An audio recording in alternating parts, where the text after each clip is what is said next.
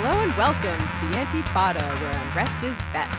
I'm Jamie Peck. I'm Sean KB. And we are here with a very excellent guest today. He is an author, a podcaster, a journalist, and the author of the recent book, Live, Work, Work, Work, Die, A Journey into the Savage Heart of Silicon Valley. I'm talking, of course, about Corey Pein. Let's give a big old Brooklyn welcome to Corey Pein. What's up, Corey? Hey, glad to be on your show. Thank you for inviting me.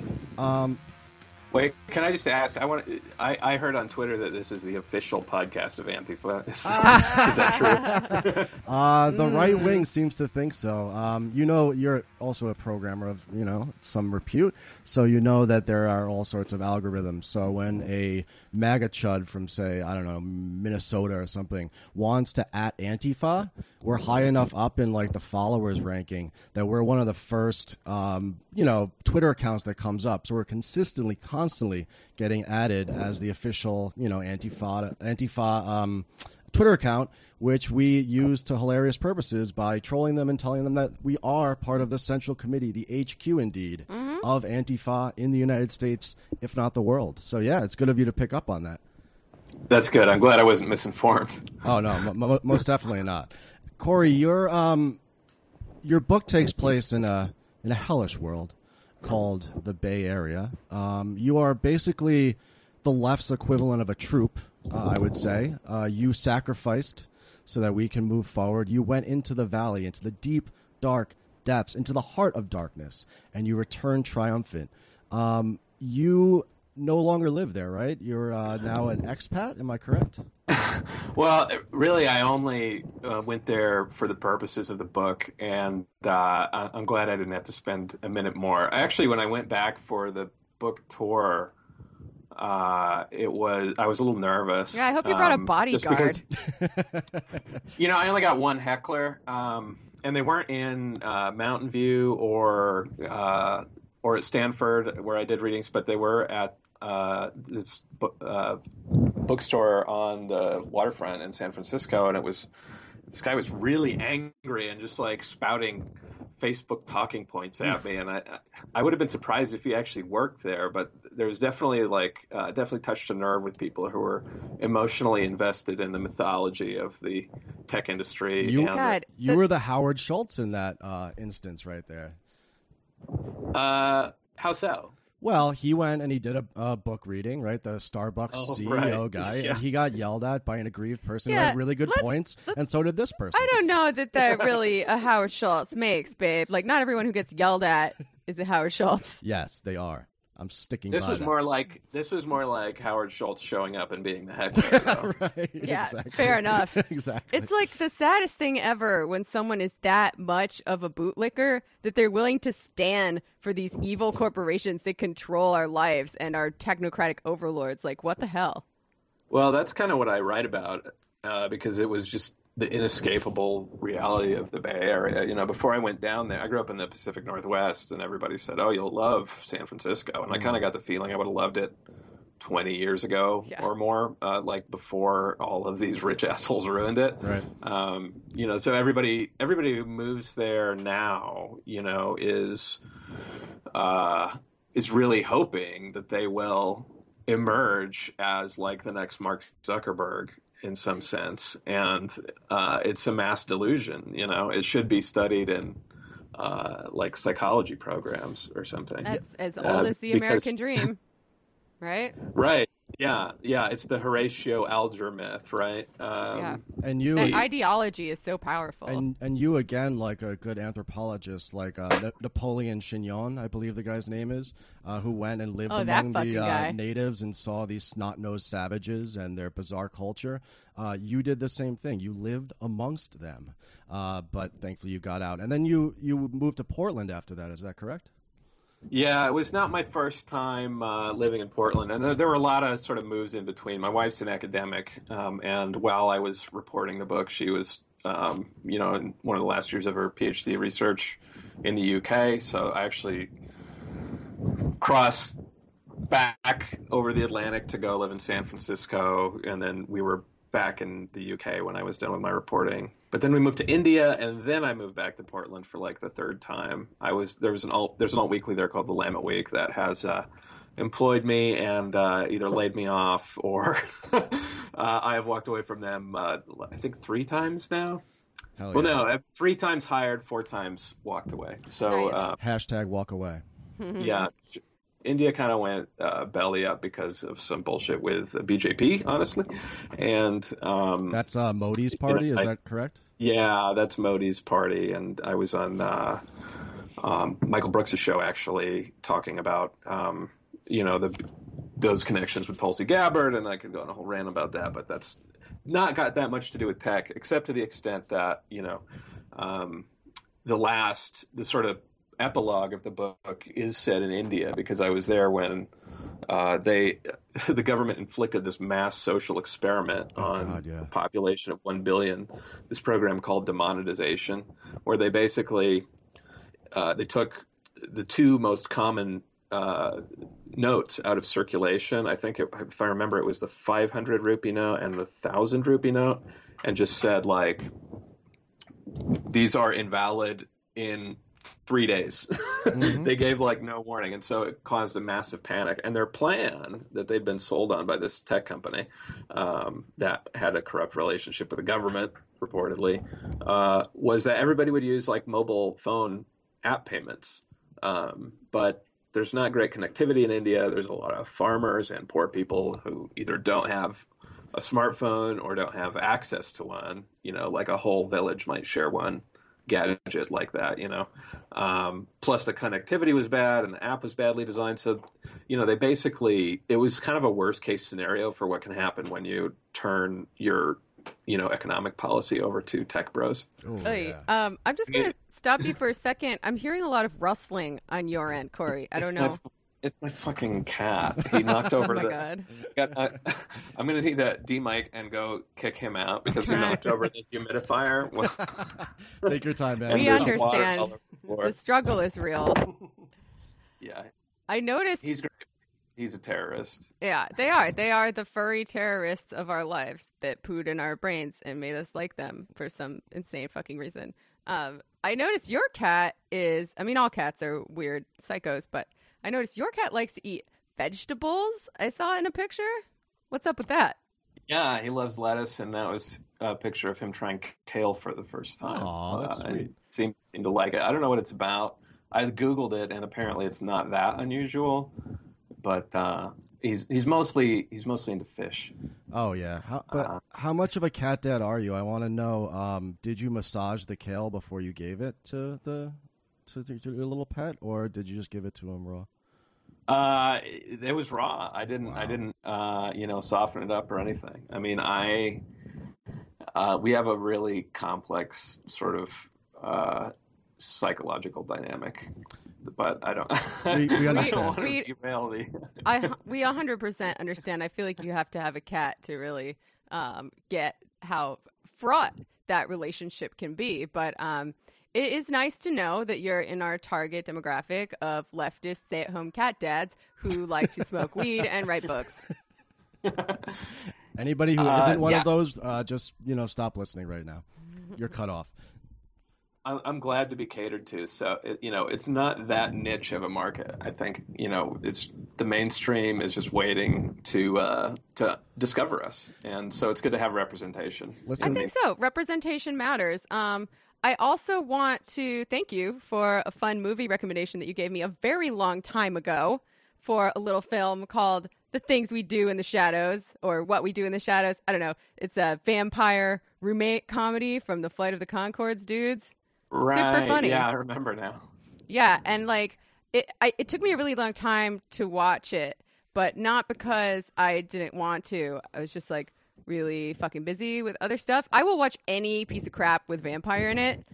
Sean will confirm that this is true. I watched True Blood until the bitter end, until way after it was entertaining at all. I watched the show Bloodline for several seasons, just waiting for the vampire stuff to happen. She was absolutely convinced it was a vampire story, and I'm like, babe, they're just Florida people, and they're outdoors in the sunlight all the time. There's not going to be vampires. I'm maybe they're daywalkers.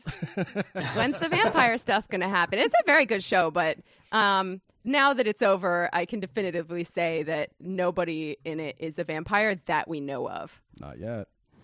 That's kind of a letdown. Our big weekend plans, coincidentally, are to watch or rewatch the Francis Ford Coppola Dracula movie, and I don't remember anything about it really. Yeah, that's a classic with Tom Cruise and Brad Pitt, right?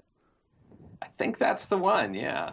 So I don't know. Vampires in the Zeitgeist for some reason. I think every goth girlfriend of mine in the '90s absolutely loved that movie when it came out. I just remember. No, this isn't the one. No, are you sure you're not thinking of the Anne Rice adaptation? I forget what Interview with a Vampire. Oh, I'm thinking of Interview with a Vampire. I'm sorry, my bad. Which one are you thinking of? You spend so long dating us and you still don't know our culture. I'm sorry about that. I guess the Coppola one's a different movie. Maybe we can jump on Twitch or something and we could do like a live stream, all of us, because I clearly have not seen it. You're canceled. I guess I'm canceled. That's another word for divorce in the goth community when you get canceled for not liking vampire movies. That's rough. Vamp Dom. Oh my god. I am being vamp dommed as we speak. Oh, babe, there's some hot news out there, right? Yes. There's indeed. one of the fangs, and this is an important term that folks are going to have to know going through this podcast, this episode today. The fangs stands for Facebook. It's not a vampire thing. Amazon, Don't get it twisted. Netflix and Google, right? The big tech companies. Now, one of those... It's very different. Vampires are sexy and cool, okay? Now, Bezos may be sexy, he may be cool, but we don't know because he's done everything except show us his goddamn hog. Yeah, hog It's or a matter GTFO? of time, though, right? I mean, it's... we're going to see it. We're not going to be denied Bezos's hog. You are the expert. Do you want to throw a number down? Like, what do you think? 40%, 80% chance we see his hog in the next month? Well, I don't see why, if if they have the pictures and, this much is out in the open, and it was blackmail, let's just assume it's part of a blackmail attempt of some kind. If this much is out there, I just don't see how it doesn't leak. So I think I'd give it a 60% chance. Hell yeah. You heard it here first, folks. It's going to leak with clap or gonorrhea. We're not sure yet. Oh. Sorry. Gross. Well, we've already seen the sexts, and I think they just confirm what we already knew about our new class of technocratic overlords, which is that in addition to being bloodthirsty and evil and literally surviving on our life force, like Peter Thiel when he gets his blood transfusions from the blood of the poor. Or when they steal our Speaking of vampires. Yeah. They are also incredibly boring, as evidenced by these sexts. I don't even want to call them sexts. They're just like, they're so lame. Do you have them queued up? I mean, oh, yeah. The most notable thing I thought about them was that Bezos called his mistress a live girl, and so alive and full of blood. Exactly. I don't know if that is some kind of veiled threat, like a serial killer would make, or an autocorrect thing, or if a private joke like couples tend to have. Let me we have that. Let's read that entire thing and let's get some context to this. So this is from the Inquirer. Bezos wrote, this is a text to this woman. I love you, alive girl. I will show you with my body and my lips and my eyes, comma, very soon. Now, Corey, I think you're right. You could read that. I love you, alive girl. Or you can read it, I love you, comma, alive girl, as it says. But it does seem a bit threatening, I would say. What do you think, babe? I think that we need to go with Occam's razor here. And especially with the benefit of hindsight, we know there were, there was a pictorial element to the sexts as well. So I think that the safest thing to do is just assume that this was a one-hand texting job. Get that mental image in there, that horny guy Petois that I was talking about a couple episodes ago. That's real. Everyone acted like they didn't know what I was talking about, but Everybody, It's definitely a thing. everybody at home listening, go to your web browser. It doesn't matter if you use Google or Bing. We don't really care. They're all monsters. And go and look up the picture of Bezos eating the iguana, that shining bald head of his, and imagine what his other hand is doing at the same time. And hold that mental image for as long as you possibly can before you vomit. And then read the second part of the sex, which we have not yet gotten to, which reads, I want to smell you. I want to breathe you in. Nom nom. I want to hold you tight. I want to kiss your lips. I love you. I am in love with you. Which, like, is that what he said to that iguana before he ate it?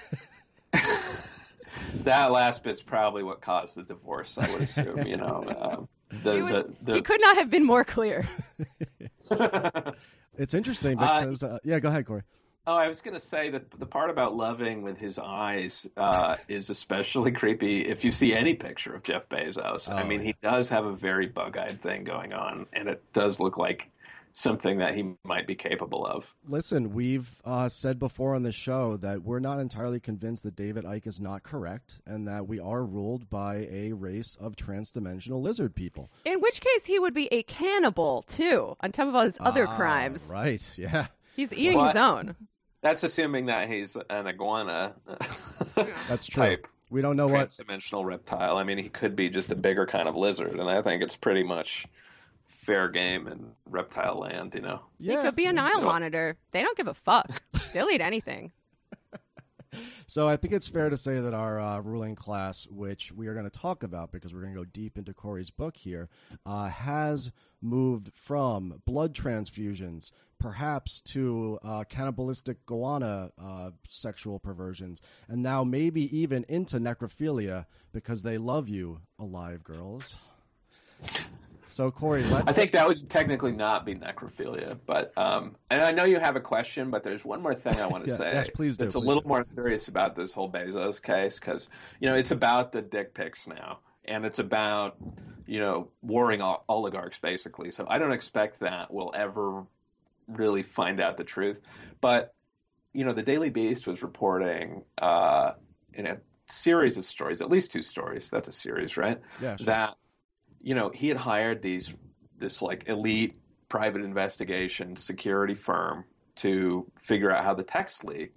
And, you know, the part of the reporting was that they considered his mistress as, you know, a suspect, right, in leaking these texts. Naturally.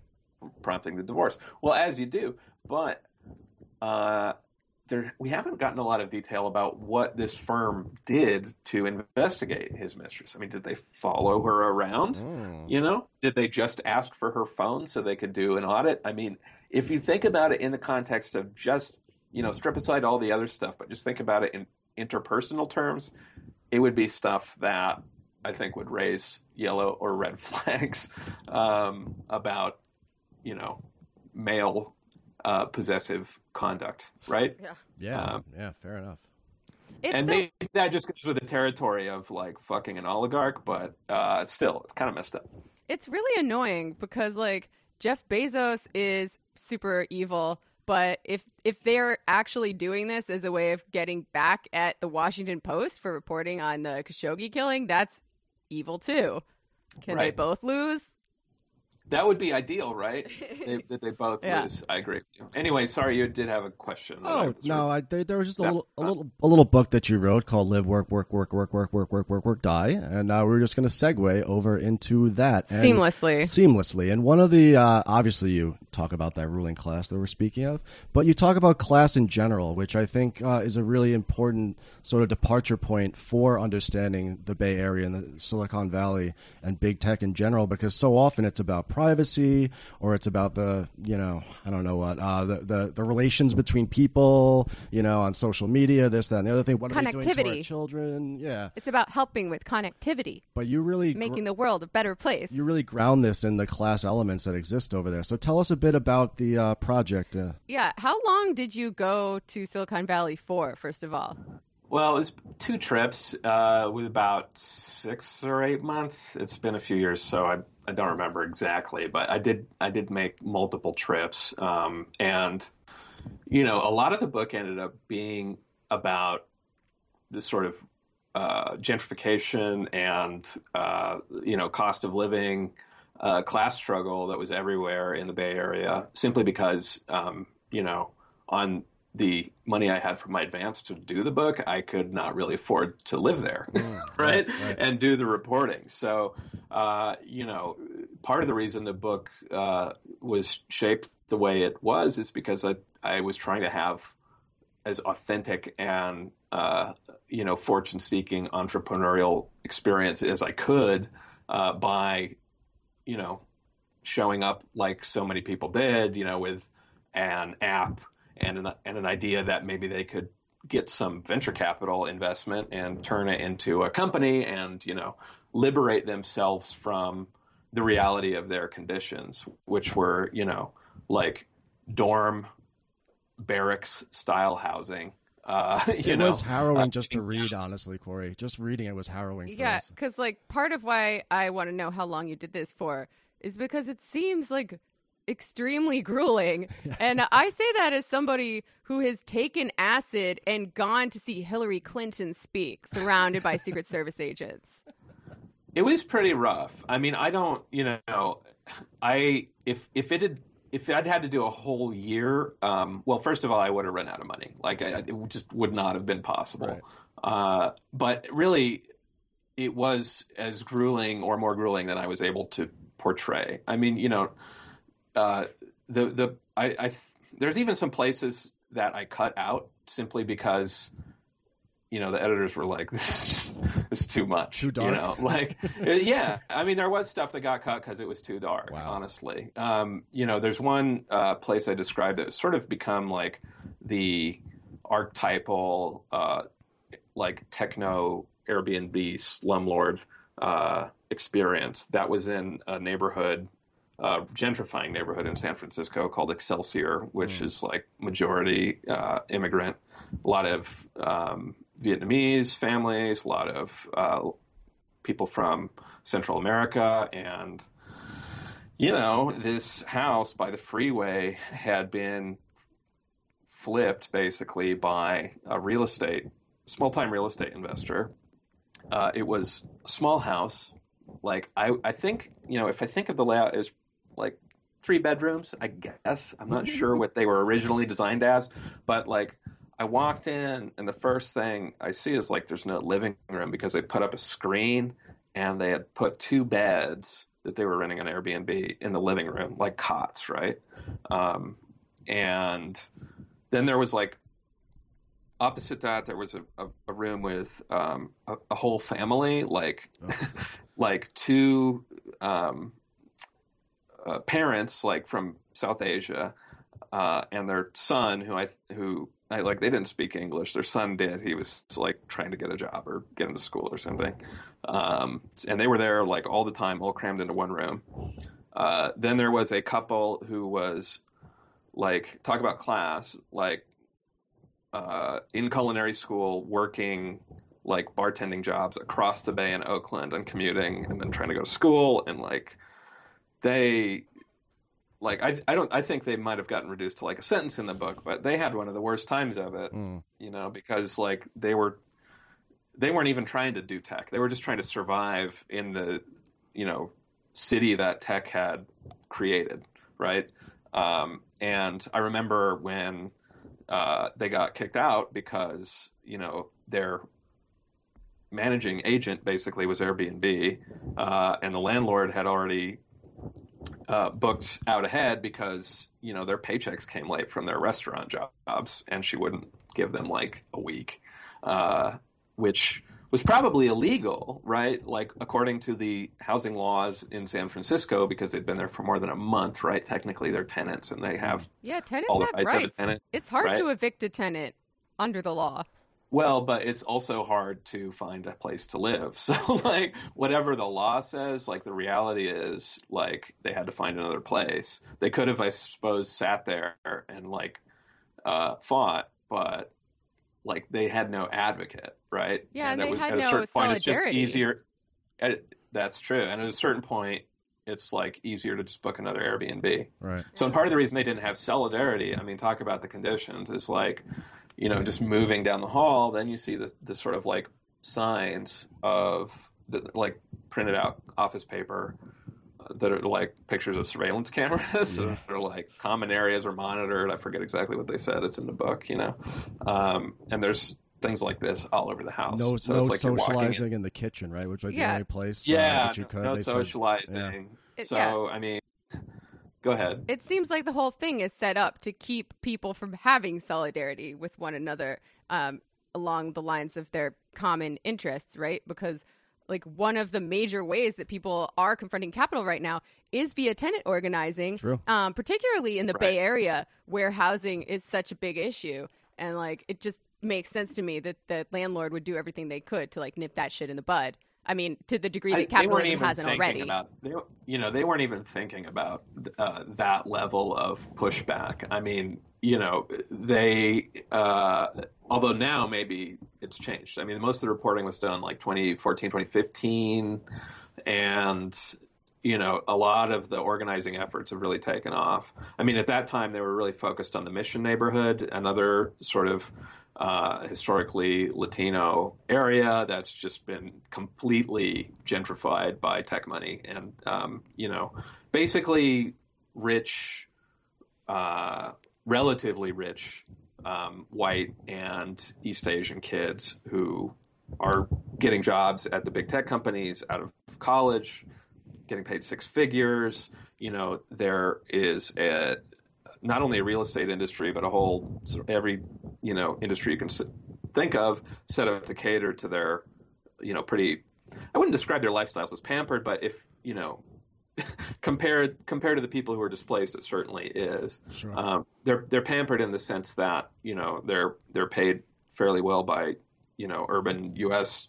standards, especially for young people, and they get lots of perks like free meals at their job, and they get shuttled to and from work. I mean, this is the kind of thing that is coming to New York and coming to Long Island God. City if Amazon locates Oh, there. boy. I mean, that's part of I hope that people maybe who haven't checked out the book in New York City check it out just for that element that I talked about. Seriously. I don't know that people realize how bad it can get. Yeah. Because, like, reading the book made me feel a whole lot better about the conditions we're living under in New York City. Both of us. If that should give folks some idea of just how bad things are there. Like Sean and I live in what is arguably a pretty cool neighborhood. Yeah. We have a lot of restaurants and bars around, and a lot of my friends live around there, and there are lots of things to do. Good public We have, transportation. we're pretty close to the train. We have what is a fairly nice and spacious one-bedroom apartment that we share with the two little furry fascists that we live with, and it's about $1,900 a month. I'm gonna tell on ourselves. That's I'm fine. just gonna fully disclose that, and like that's actually good compared to San Francisco. It is, and I was in New York last year, and I was shocked how much better the market was. Although that can change, it's pretty quickly, especially when these companies start deciding that they want to take over a neighborhood. And it tends to start with one underdeveloped area, and pretty soon, I don't know. Queens. It's really just a process that already happened to Manhattan for different, because of different reasons, right? The Bloomberg years pretty much sold out Manhattan as far as being a place where, you could be a working class person and survive. And the same thing happened to Brooklyn. I mean, I was able to live in Brooklyn and afford Brooklyn when I got out of grad school in 2005, 2004, 2005. And, there's no safe place. There's nowhere to run from this phenomenon. I mean, the Bay Area has geographic differences and demographic differences and stuff, and it's much more dependent on this one industry than New York is on any one industry, right? But what's happened to San Francisco affected every surrounding, city, like Oakland, the Silicon Valley towns down in Palo Alto and up and out over even into Fremont. I mean, there's nowhere to go, and when I went back to Portland, where I was living until last November, November 2018, that city was taking spillover from people who just couldn't afford to live in the Bay Area anymore. Right. So I mean, part of what I write about is not just like how this mentality of like striving and hustling and you're going to break through and you're going to be the one that gets the multi-million-dollar deal to sell your app or whatever it is. Meanwhile, your actual material day-to-day conditions are just sinking lower and lower. Not just about how that sort of crushes people who are invested in it, like individually and personally invested in it, but how it ruins like the urban fabric for everybody else, Right. And makes it just harder to survive in general. And as part of a bigger process of like basically re-feudalizing the economy, I mean that's really what all of this disruption is amounting to. And I think Amazon, you mentioned FANG, the Yes. Facebook. I forget if the A is Amazon or Apple. Sometimes people whatever. Forget Netflix and Facebook. Amazon is really the dangerous one. And if I were starting the book now, I would definitely hone in more on Amazon, even though other people have sort of tackled it, because they're unlike any of these other sort of tech behemoths in a position to really restructure the economy according to the whims of Jeff Bezos. And it's already happening, in terms of retail and what it has done to, city life and how people sort of shop and logistics channels, like where our stuff comes from, the working conditions all the way along the supply chain. I mean, Amazon is a dangerous one. Yeah. And I think they're the only one that could institute some kind of, there's been talk about this in Silicon Valley. Another thing that there just simply wasn't room for in the book was the way that, tech oligarchs are talking about addressing the problems that they've created. Basically, that's their business, is not solving problems, but creating problems and then finding ways to profit off of the problems they created.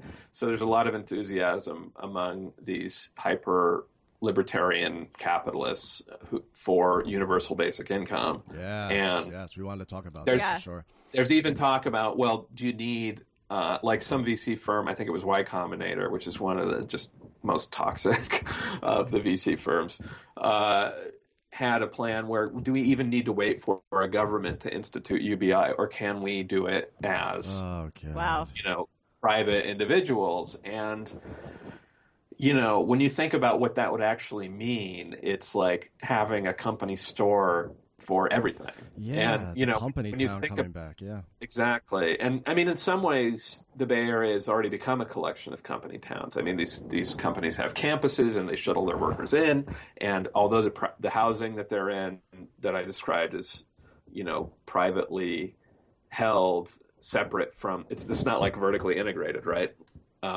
Eventually it will be, right? So, their workers will be in this inescapable system, and that's really the sort of post-capitalist vision that these new monopolies have, is sort of providing services that governments used to provide in a way that is inescapable, right?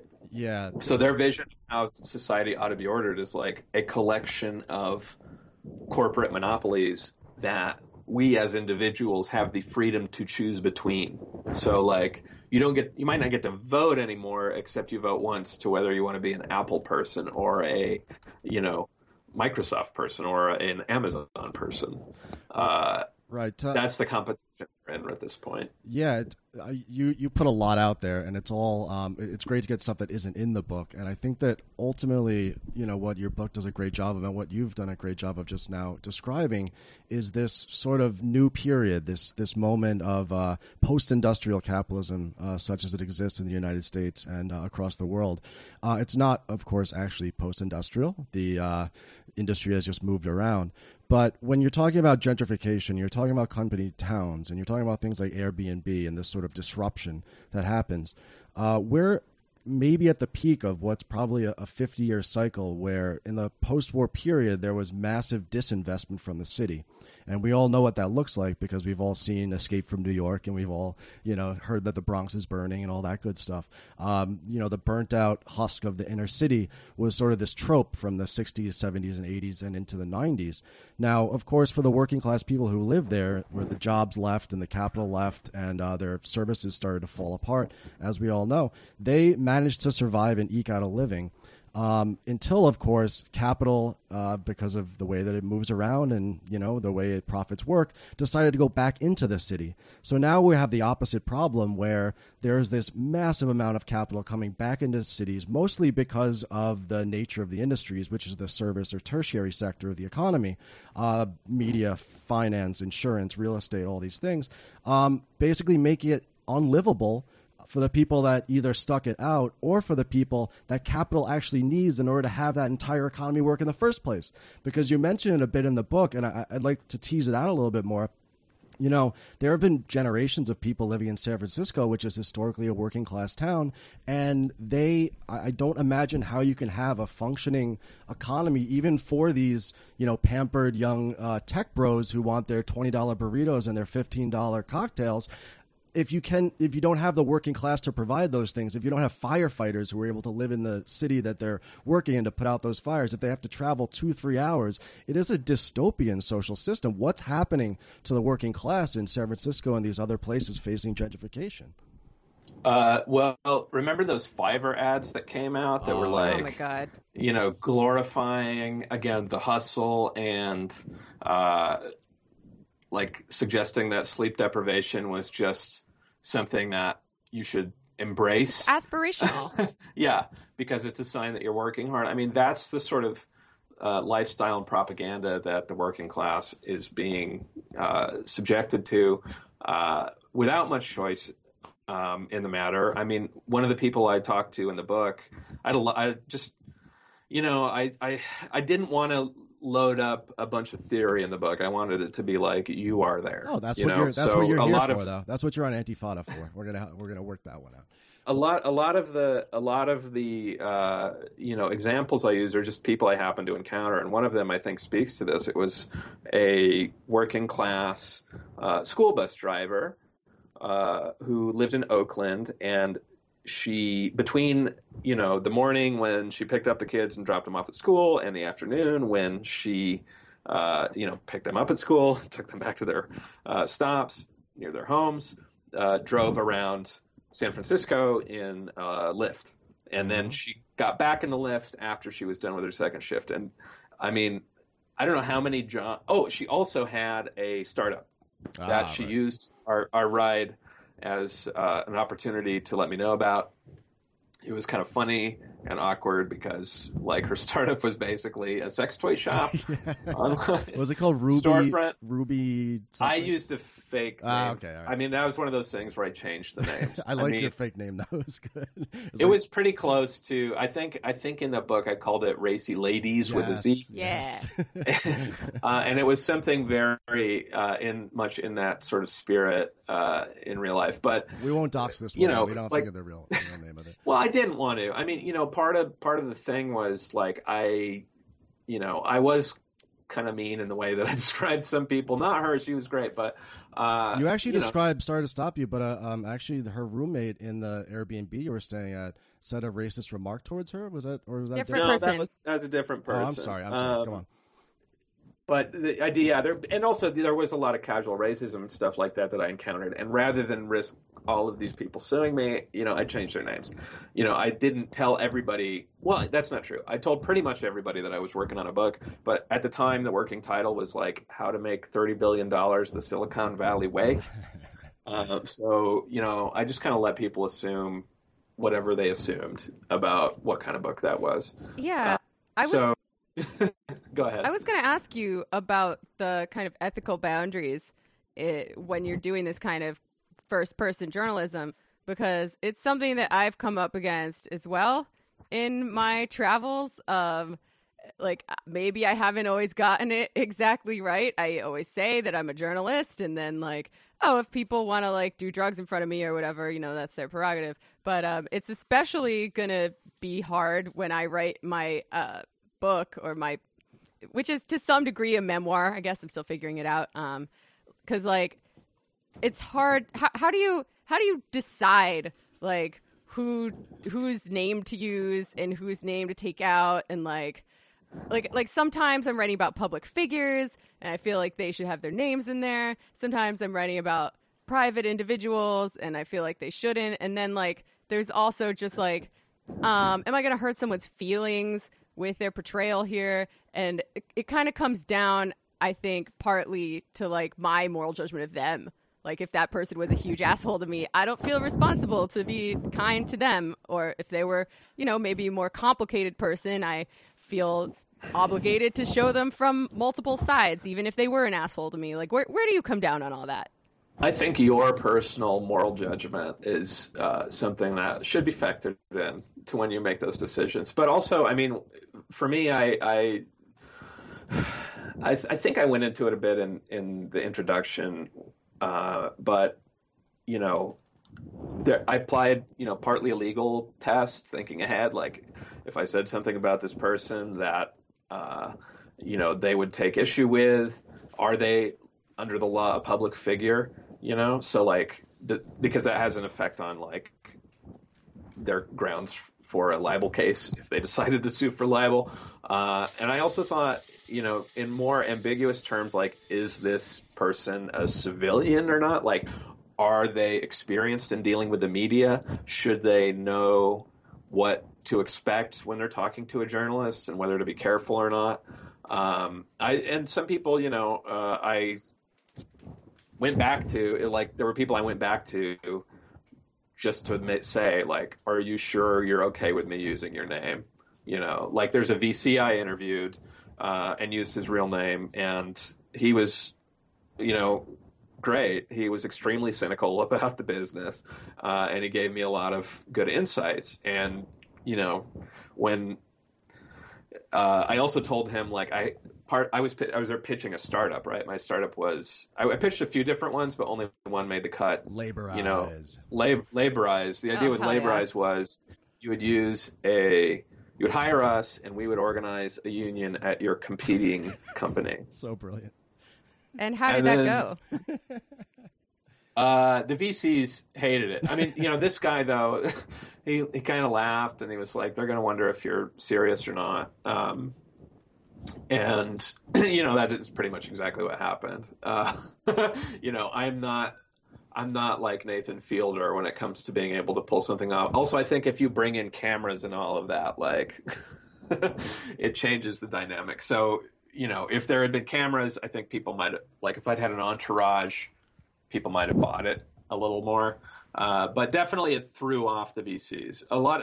The main reaction I got was like crazy enough to work.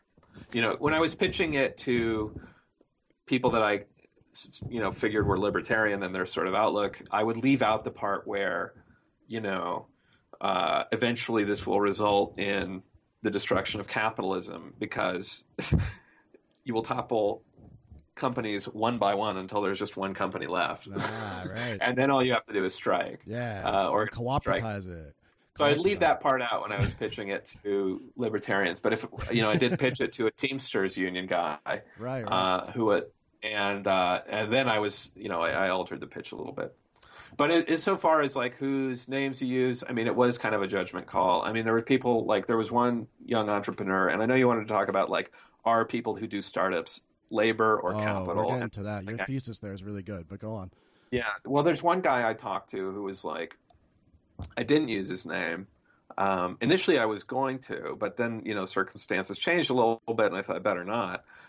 He was such a great example of, the wannabe entrepreneur because, he was a like middle class kid who, worked in the service industry.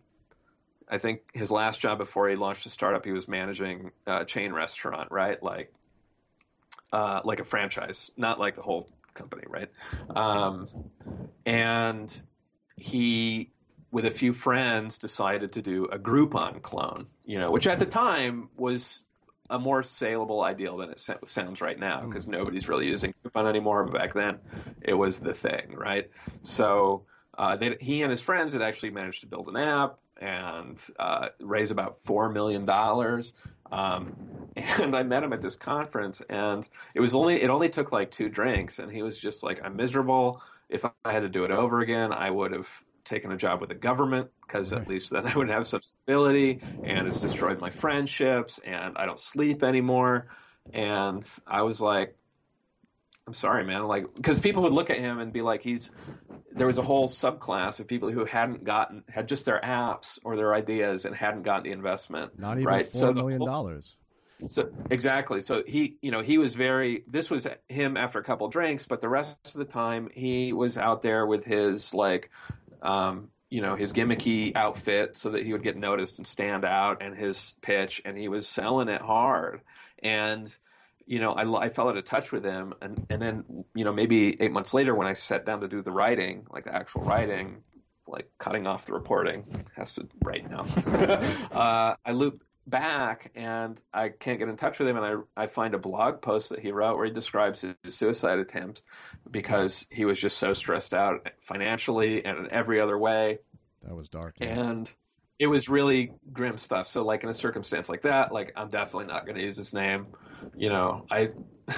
Yeah, but it's a story that still needs to be told. So, it's kind of a struggle. Like, there's people responding to some of the current ethical scandals in journalism by saying, oh my God, you have to record everything. And I'm just like, no, there's room for other approaches. Like, I had my notebook in my back pocket most of the time, and then I would scurry off to the bathroom and write down as much as I could remember, for large parts of the book. And I think that's a legitimate way to do reporting. You were like a proletarian CIA operator, basically. You were in undercover. I mean, it wasn't totally undercover though, because I was like, I'm doing a book and I'm doing a startup, and I didn't want to be under. In some ways, I think the book would have been more effective if I'd just been totally undercover and lied to everybody about whether I was writing a book. Well, but I spent too many years working at newspapers. I wasn't comfortable with that. Yeah, so that's fair. yeah, so I guess the culture of Silicon Valley, like you talk about in the book, is such that when you tell them you're writing a book, they don't assume that you're writing a critical book, right?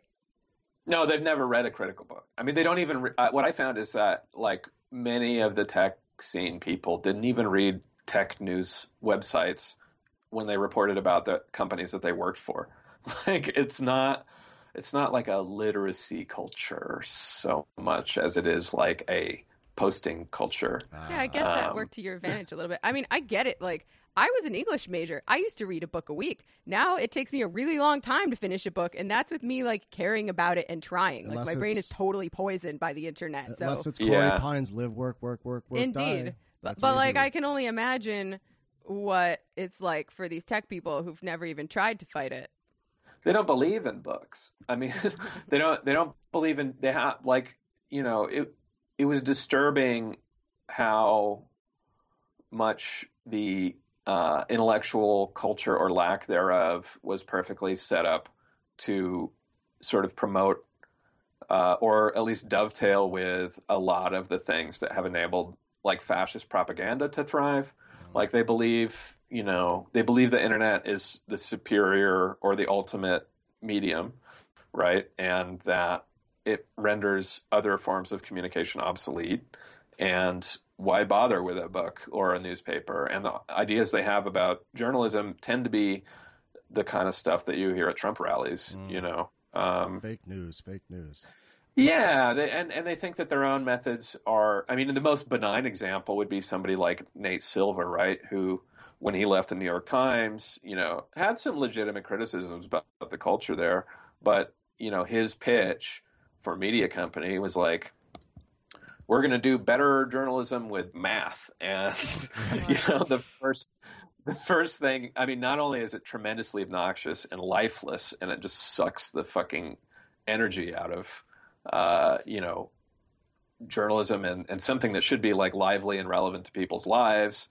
it's just wrong. It's like you can't capture the moment, whether in a political sense or an aesthetic sense, by quantified methods alone. But that, like the culture of tech is quantitative supremacy over anything. They're all STEM lords. They did not study English or ethics or history, especially not history.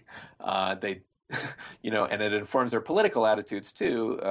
This sort of anti-humanities bent, because they're likely to sympathize with arguments like, feminist underwater basket weaving is creating mushy-headed, right. Economically disposable or useless SJWs. Oh God. Jamie, yeah, it's as so an SJW, cool. What do you think? Oh my God. I was going to say, it's so cool to have our new mathy overlords be in charge of the entire fourth estate. It's awesome. I love it. It's terrifying. I mean, it's I even feel weird about being on Patreon now because like one of the Kushner bros is like one of the major investors. Oh no! Oh yeah, fuck. I think we probably will be thrown off Patreon eventually. So hopefully, by the time that happens, there will be like a new left version of that we can jump to. And it will likely be my fault when that happens. Corey, you come up with some. You said you didn't want to get too theory laden in your book, but your thesis about what is capital and what is labor in the Valley, I think is really, really interesting, and it comes out of your experience. In terms of my experience, I have a couple of relatives who are in tech. They make good livings. One of them is my uncle. We'll call him Bilbo. Bilbo was very well. We don't want to dox my uncle. He's a listener of the show. At least it's not a Harry name. Potter. Thank you for not using a Harry Potter character. Thanks. And thanks for not using any Foucault language in your book. That was really awesome. But my uncle, he kind of did this great little track where he went to a small computer company. He was always obsessed with programming. Small computer company on Long Island. Then he worked for the government. Then he went to Microsoft, and then he is now at Google. When they moved back to New York, when they moved to New York, I should say. He came back and he works as like a middle manager for them. And my brother, we'll call him Frodo. My brother has an advanced degree, and he too kind of landed at one of these big app companies that's stable and actually makes profits. It's probably on your phone. I'm not going to tell you who Frodo works for, right?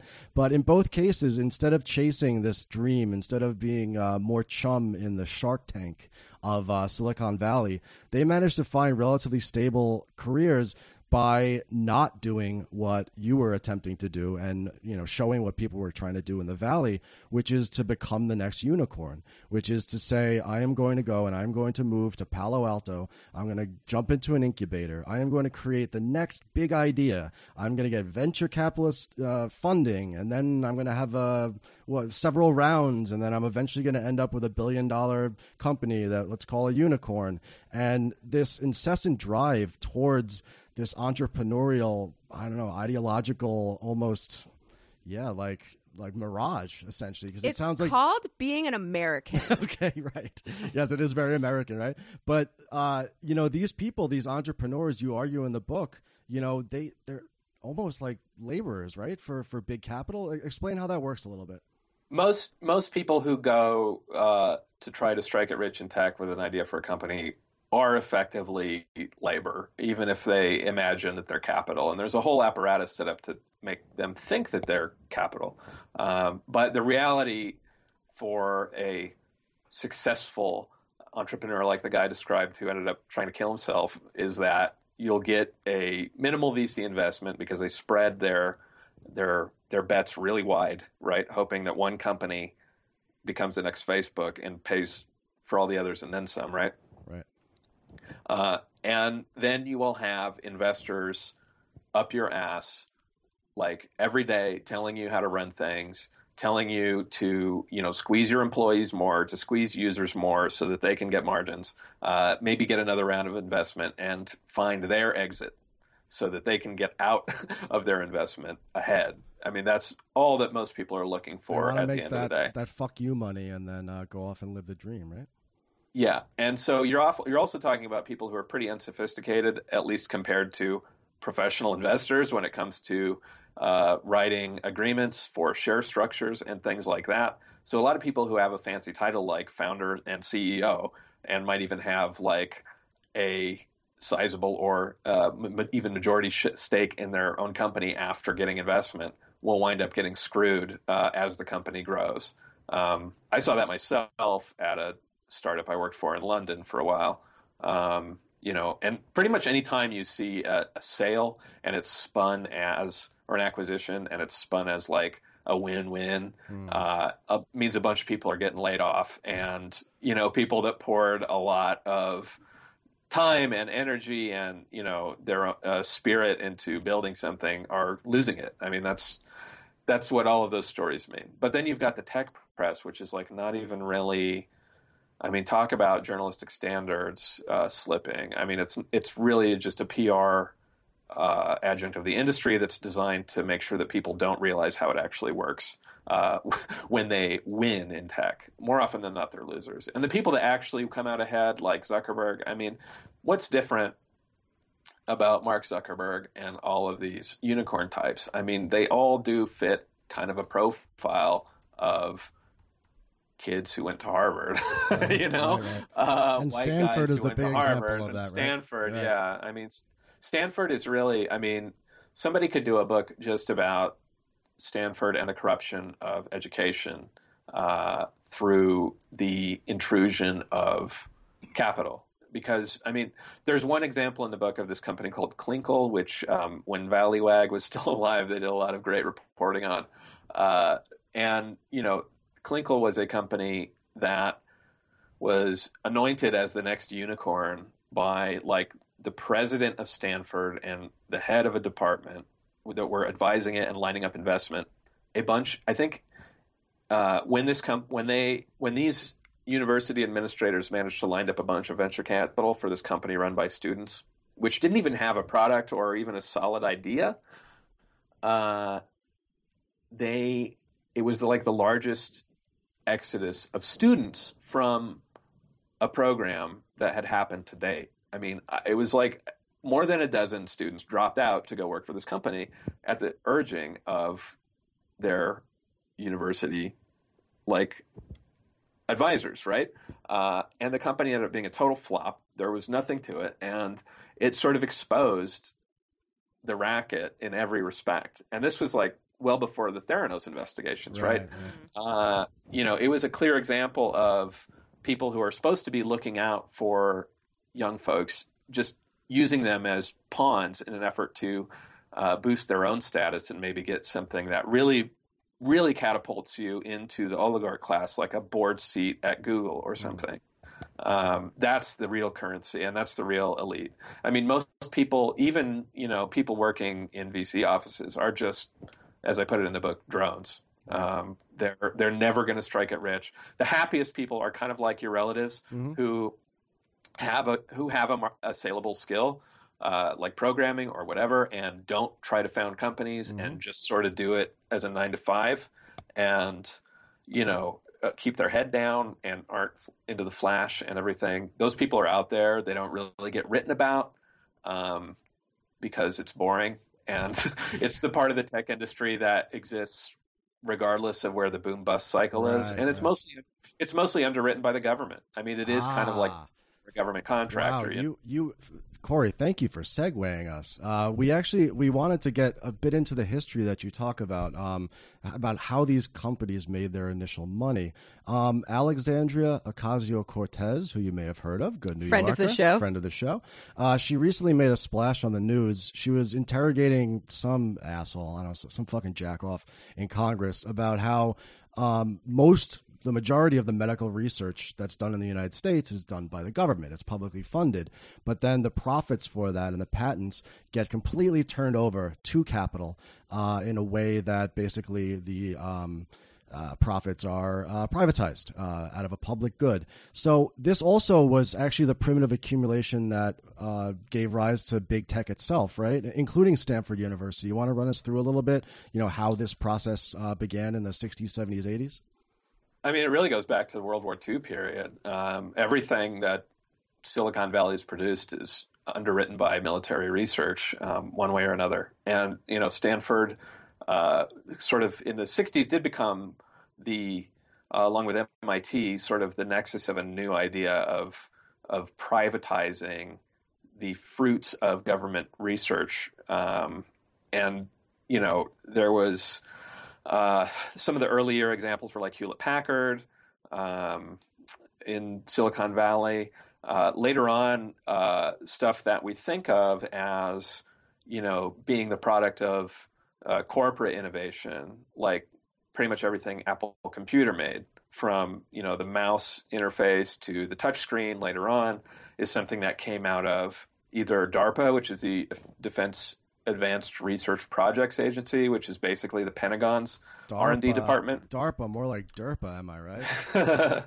Or another outfit called InQtel, which is actually a venture capital fund that's owned and controlled by the CIA, that has an office on Sand Hill Road in I guess that's Palo Alto. No, it's but anyway, Sand Hill Road. They're all the same to us. Don't worry. All the suburbs bleed together. It doesn't really matter. It's like, is it Red Hook or is it Williamsburg? Whatever. It doesn't really matter unless you're there.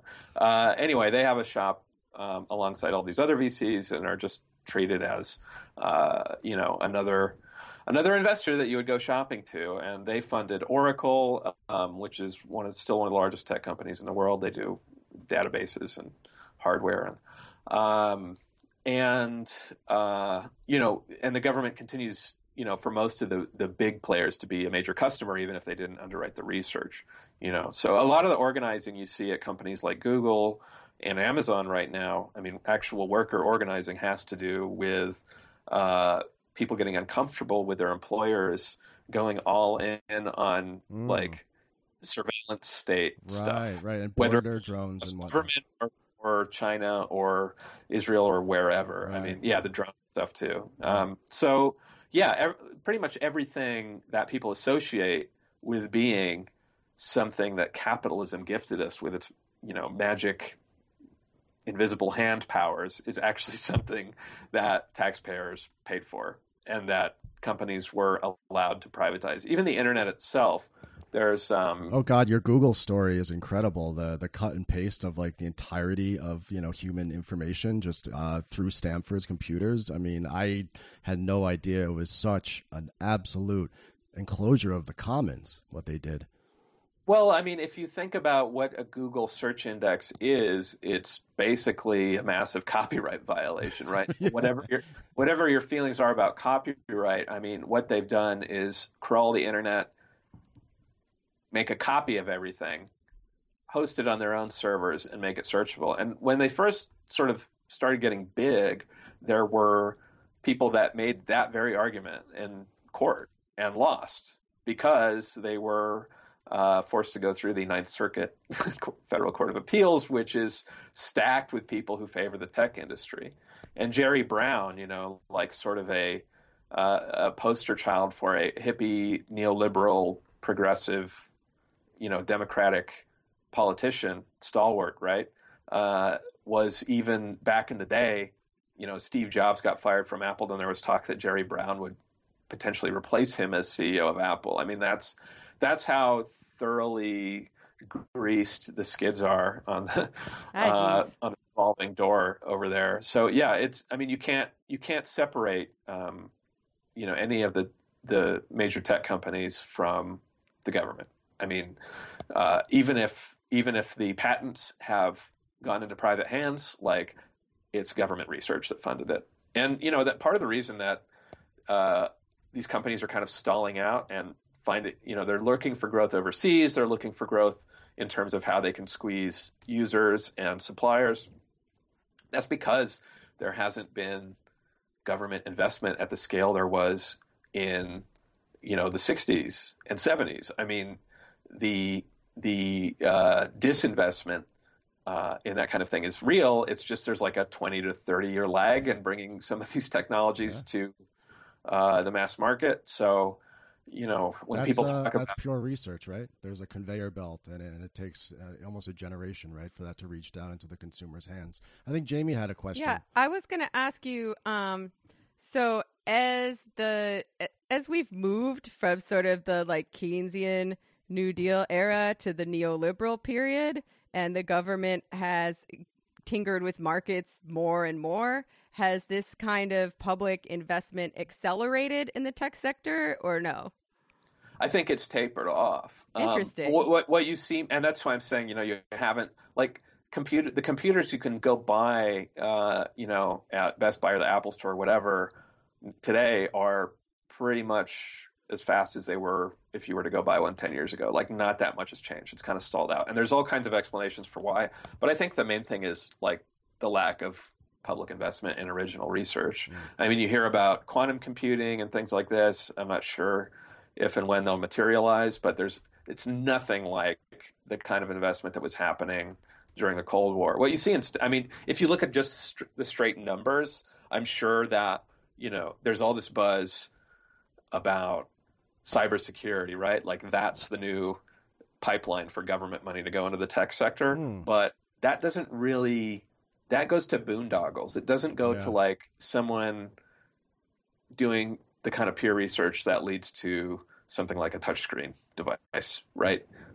It's more people skimming and less people getting, government grants to do basic research. So, it's funny because like all of those innovations that resulted in like consumer product explosion in the 90s and the 2000s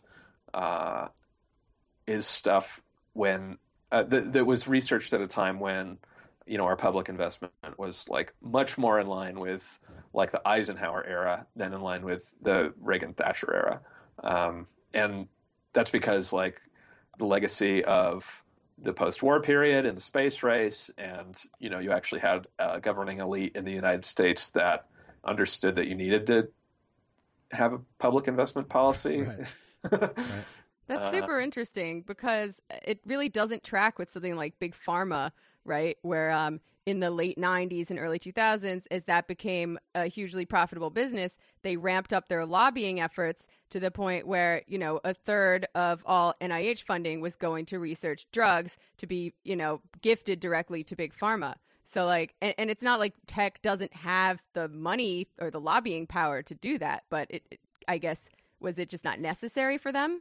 Well, they're more concerned about chase. I guess this is the point I'm trying to make, and that's a good way to help me crystallize it. Like, they're more interested now in chasing short-term returns, right? So, like, I guess the example in tech would be like Elon Musk, right? One of the king douchebags of Silicon Valley. Thank you. Yes. Like, and all of his fanboys are so excited about his rockets and stuff. But if you look at it, what's actually happened is, what was a massive publicly funded effort to have a space program through NASA, so NASA's budget's been cut and they outsource it to people like Musk and Bezos to do the development. And if you follow the news about their companies, it's about how they're constantly cutting corners. Like the new thing from Musk's company SpaceX, which I think this made it into the book, but like nicknamed among workers as Slave X because of how hard he drives people, and some of this worry free.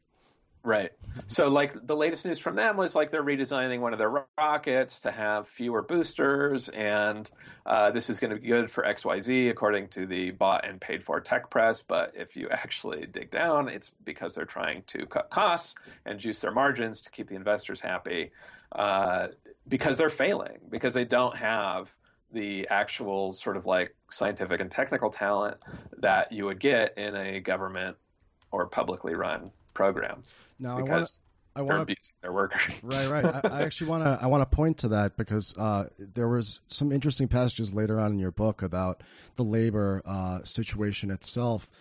A good friend of the show, his name is Jeff from Georgia, dissident peasant, reminded me in one of his podcasts about Taylorism, the scientific management from the late 19th, early 20th century. And what that process was taking skilled trade artisanal work that had been passed down from generation to generation and breaking up this aristocracy of labor, the process itself into different, segments, different parts of an assembly line. And in this way, not only as Big Bill Hayward famously said, the engineer's brain is under the workman's cap. Not only take that craft knowledge and be able to utilize it directly at behest of capital, but also lower the ability of workers to actually organize because now they went from skilled to a semi-skilled worker.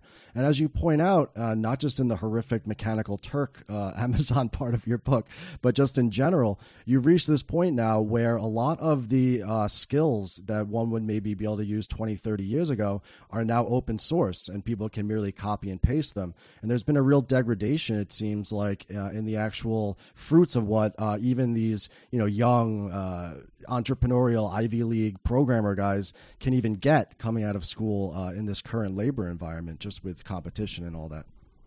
Yeah, I mean, the Taylorism, I mean, the concept of it is really the obsession of every, middle manager and executive in Silicon Valley. I mean, every programmer's job is ultimately to automate themselves out of work. Yes, yes. And, as far as what that looks like for people who are actually doing that job, it means that, I don't know where I heard, I can't vouch for the accuracy of the statement, but I've heard many people say it, and it rings true to me.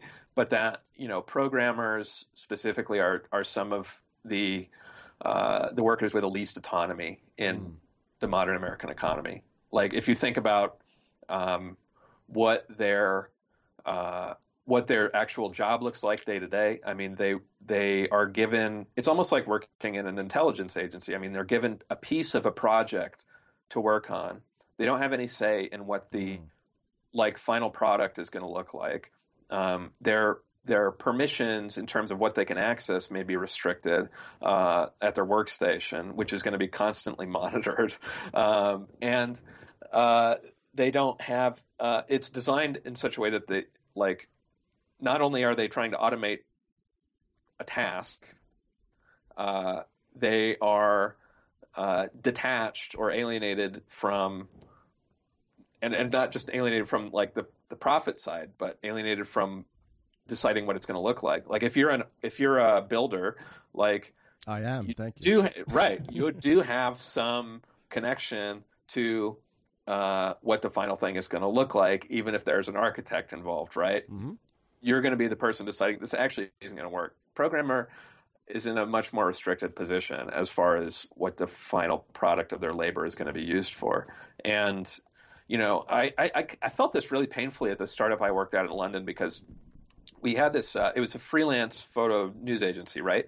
And we went through an acquisition. It was horrible. And that's kind of where I developed some deep skepticism about what the tech industry was about. I was actually pretty bullish on it because I'd been a newspaper guy and I'd gotten laid off from newspapers, and I just looked over at the tech people. I was like, oh, they seem a lot happier and they get paid better.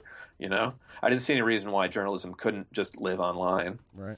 And I found myself in this startup where we had 30,000 freelancers, and they were all underpaid. Nobody was getting what they were worth. And, the photojournalists union in the UK was very skeptical of the startup, I think for good reason. And I was hoping that, we could scale this thing up enough to where we could effectively have bargaining power for our photographers, right? If we were big enough as an agency. But then we got bought by Bill Gates, and he was not interested in that, right? Aww. His drones were interested in, squeezing the most that they could out of the photographers, because that's how they make money. So that was naivete on my part. But then there was much more mundane stuff so 30,000 contributors, a lot of them didn't speak English, but everything had to be in English to sell it. So how do you, and part of what made a photo sell or not was did it have a coherent caption and headline and all of that stuff, that a copy editor or the photographer themselves would do. So there was a week where I worked with the tech people this was my big tech bro innovation for solving this. I was like, oh, we can build something that detects whether this sentence has a verb in it. And if there's no verb, then it's not a sentence and somebody needs to look at it. I hate that right? so much. So this was my big idea. And I realized at a certain point that I was automating copy editors out of a job, right? I was not. I was helping solve a problem for the company, but I was also eliminating something that I used to get paid to do, right? Like write headlines for stuff. Mm-hmm. The And double bind, yeah. essentially, like every programmer, anybody that works in the industry and is trying to disrupt some other industry is in that position. And what gets lost is craft. I mean, the idea of having something that is, God, I sound like such a Portland guy, but like taking an artisanal approach where you're actually making something for people to, enjoy, on whatever terms they acquire it, whether they purchase it or it's some kind of like hippie co-op situation. Put a bird on it. Totally, Exactly.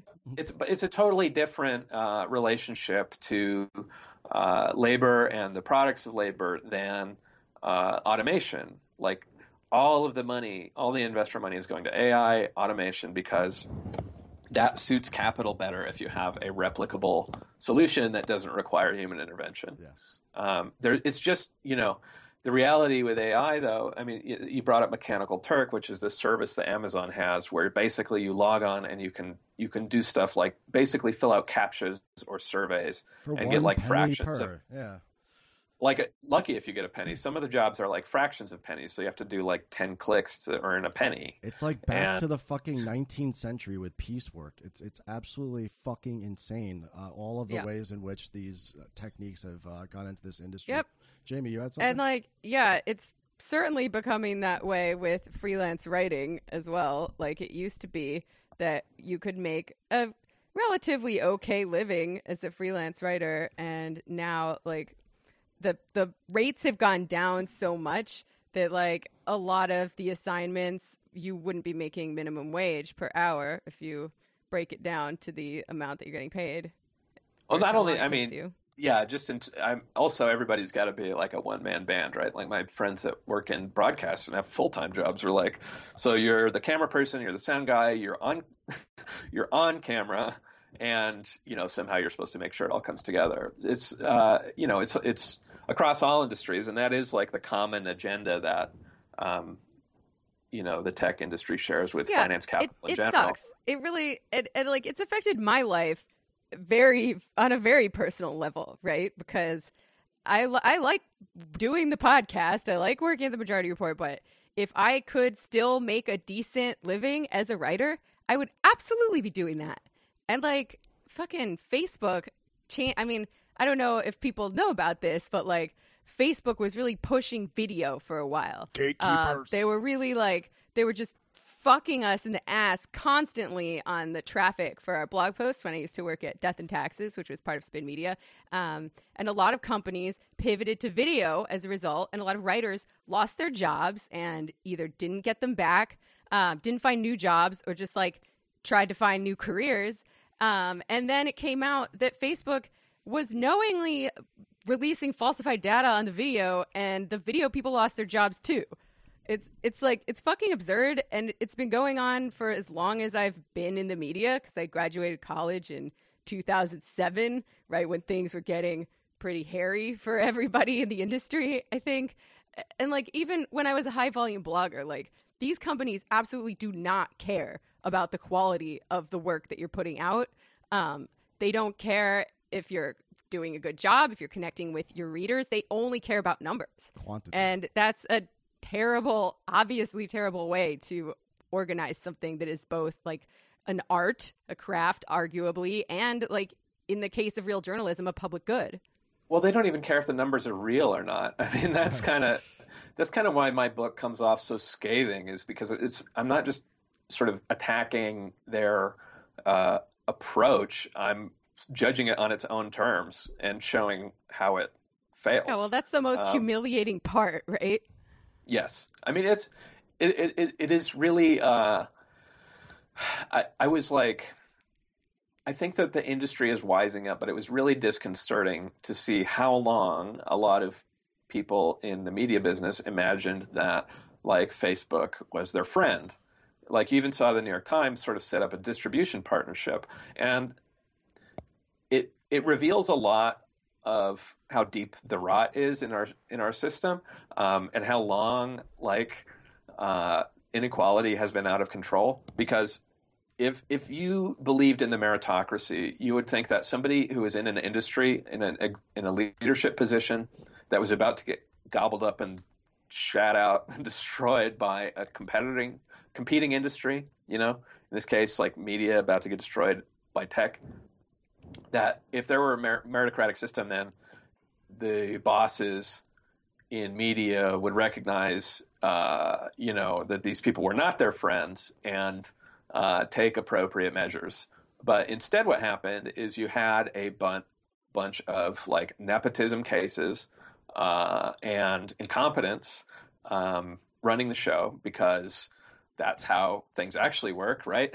Yep. In our system, it's not a meritocracy in terms of competence, and then people who saw it in their interest to, sell out their colleagues in order to get a higher paying gig with the new game in town. And I think you didn't see a lot of journalists speaking up more about the problems with the tech industry, because they were making a calculation that if their magazine or newspaper or whatever fails, as most of them seem destined to do, they want to get a job at a tech company. Yeah, I want to.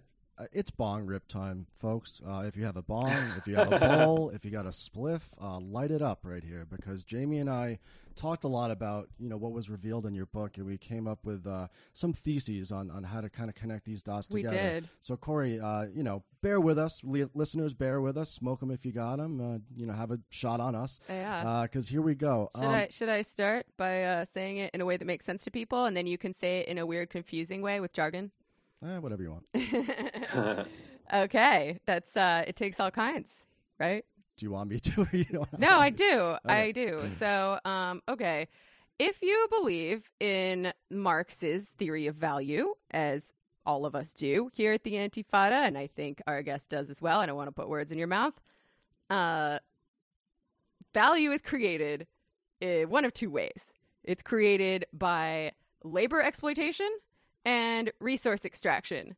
And you can define resource extraction more broadly, not just to mean the extraction of like precious metals from the earth, but any enclosure of something that was previously the commons. Right. So that could be anything from people's subconscious minds to women's bodies.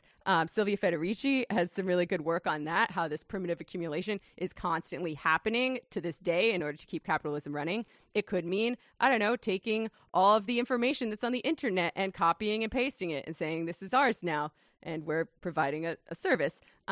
So the way that the successful tech companies make money, it seems to me, is mostly related to that. So it's either taking something like a taxi service and finding ways around both regulations and it's called regulatory arbitrage, okay? And yeah, as Corey finding pointed a way around the regulations and labor issues, so that now you have an unregulated taxi company with all these exploited workers who are nonetheless considered like sole proprietorships, which and I know is fucking ridiculous.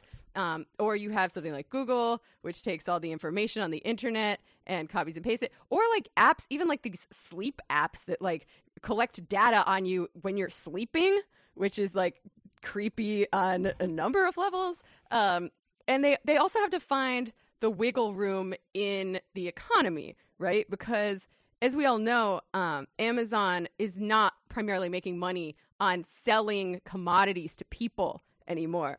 Commodities are relatively cheap now. It's still a somewhat profitable sector to produce commodities, but the one area that was really ripe for colonization was social reproduction, right? Everything that happens outside of the official workplace, everything people do so they can continue working. And when we're just told that we have to be working all the time, and we need to spend as little time as possible doing everything else, it stands to reason that you're going to pay someone else to do it for you, like whether it's food delivery or your laundry or like even your sleep cycle.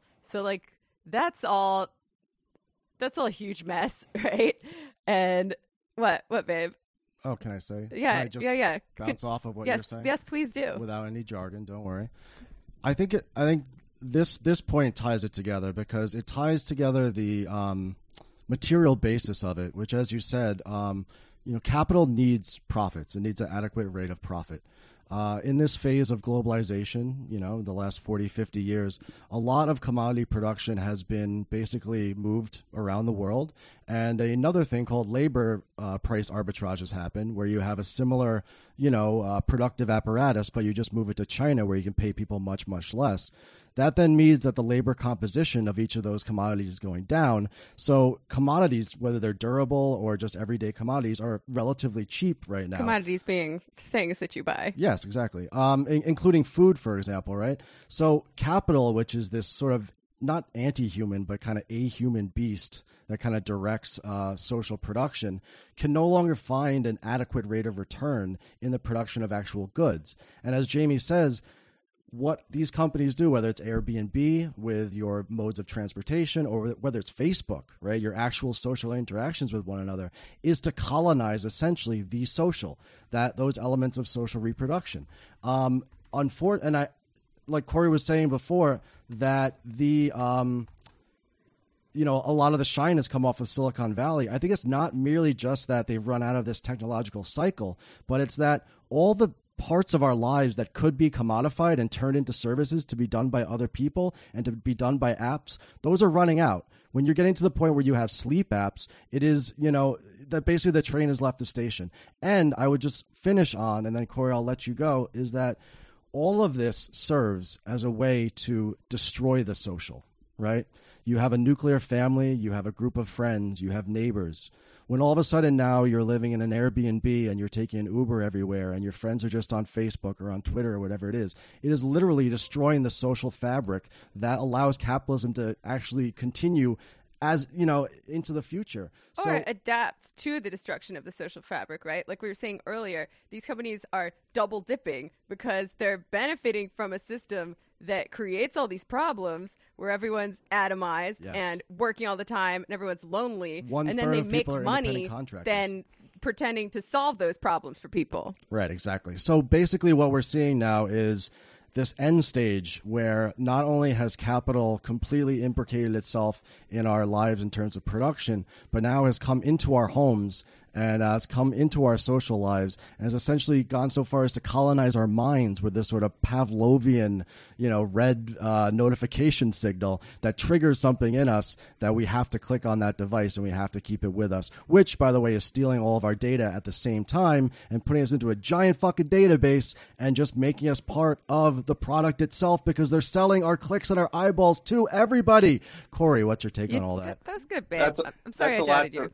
That's a lot to respond from. I could pick up in a lot of different ways, but the idea of getting inside your head and inside social relationships gets to one of the questions that I was trying to answer in my reporting, and I wasn't totally sure. I'm still not totally sure, but is tech at a point where it's somehow predominant over finance? Like who's really calling the shots? Like is tech, serving the needs of finance capital and the state, or is it in some ways trying to like subsume and replace them? And when you get into the weird corners, like it's all weird, but like Bitcoin people, for instance, right? Yes, pedo currency, incel money. Yes, we're familiar with it. Yeah, incel money. That's great. They talk about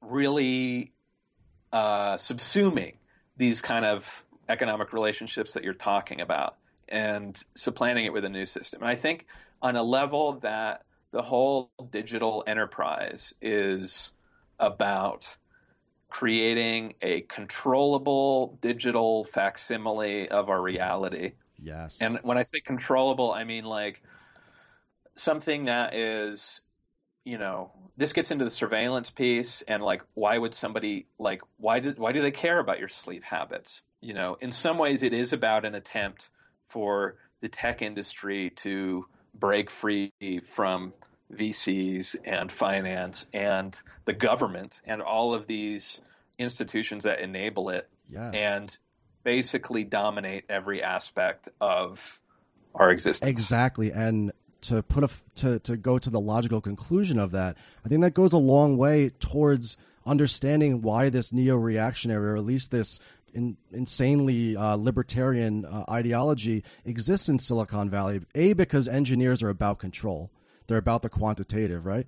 But also it's that these people are no longer content, merely to make profits. They want complete control. And they realize that libertarianism is not going to be voted in democratically because it's not a popular thing, but they have enough capital, they have enough power, political and otherwise, to imagine an exit.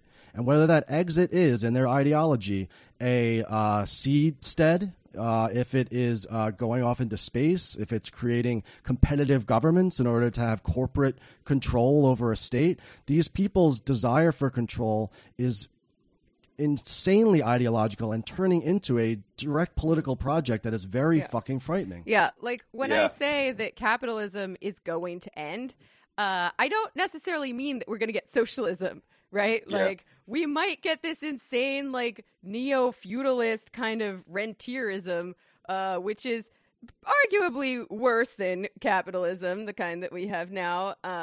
And that would probably necessitate the destruction or withering away of the bourgeois state, which previously the private sector depended on in order to prop it up and make it exist and even give its money value, right? Like we see efforts already to circumvent the government-backed value of money with fiat currency, with cryptocurrency and whatnot. And, maybe they're not going so well, but in the future they might. And it's just like, it's a scary, scary vision of how we're going to live. And it kind of makes me wonder, like, if they're even going to let most of us continue living after this when they don't need our labor for anything anymore. Or if we'll like barely, like basically the most people will be part of a surplus population, and what happens to surplus populations now? It's not good. Yeah. Corey, that was a lot to respond to too.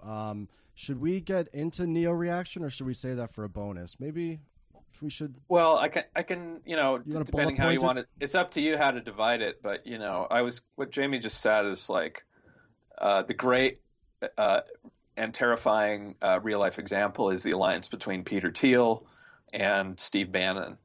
Like Peter Thiel, yes. I talk about a lot in my book. He's, I'm sure people know him as the like vampire billionaire who got Gawker shut down over like his petty grudge, basically. Using Hulk Hogan's hog, though. He used Hulk Hogan's hog to do it. Yeah, but at an arm's length thing. Like he secretly funded I heard Hogan's it's a baby's lawsuit. Arm's length, but yes, go on. Ew. Just trying to break up the theoretical talk. His sort of big breakthrough is PayPal, and PayPal was, if you go back and look at the way that he and his co-founders, I guess they weren't his partners, eventual partners, Elon Musk and Pierre Omidyar, talked about the company, and the vision that united them was like actually a science fiction vision of a world with a privatized currency. So part of their goal with PayPal was something that, you heard Bitcoin people talking about 15 years later, which is like getting the government out of the currency business and having currency be like a private sort of voluntary, mushy-headed, like libertarian concept. But also enabling tax evasion and money laundering and all kinds of things that they deemed as, their rights as individual corporate persons or whatever. So that idea, and neo-reaction it was this sort of alt-right precursor. You don't hear much about it anymore, but very much aligned with the alt-right in terms of its racial theories. But the idea is one that Thiel apparently embraces quite a bit. Basically, all governments are illegitimate and the future needs to be run by corporations. Basically their vision is like a corporate feudal patchwork, sort of like I mentioned earlier, where everybody can sort of vote once which corporate fiefdom they want to belong to. Oh, boy. And that does entail a lot of different it does entail the end of capitalism for one, but it's not it's not a system that most people would consent to if they really understood what it was about. So that's where they come up with a lot of this liberation rhetoric, right? Like the idea that these tools are something that give us opportunities and that positivity, create new possibilities and change the world. I mean, we're talking about changing the world, but also reordering things around a completely lopsided hierarchy where you've got guys like Peter Thiel who own everything, and Elon Musk. Musk is another, like the way he talks about his Mars colony, right? And part of the reason that these guys are obsessed with space exploration, and all of this, they're acutely aware of, these intrinsic flaws in capitalism.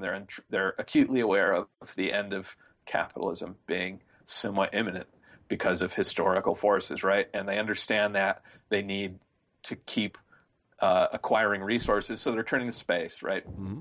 Elon Musk says he would, he's a good guy, and he would actually run his Mars colony as a direct democracy, right? Everybody gets to vote on everything through some kind of blockchain system. Oh, but yes, I'm sure he would be a very fair and just king. Well, exactly. When you step back, not it's a mad king one bit. I tried to warn people about AI, but they would not listen to me. Sorry. Everybody gets to vote in this new libertarian, blank slate, except you just step back a little bit and you realize that everybody's literal life support systems are dependent on, Musk Corp. Right. So how can you have democracy with that level of economic inequality? And that's like what they're trying to pitch and trick people on. Not to mention they're destroying the world with climate change, the capitalist system, at the same time. Well, right? They're very aware of that, I think. Well, I'm not. Oh, go ahead. It reminds me. Okay, so people like Peter Thiel and like all those dark enlightenment figures, or as I like to call them, the Endarkenment. Like, they're, like, pretty front and center with how fucking evil they are and how they just want to, like, drink our blood and live forever and have us be their slaves or maybe just kill us.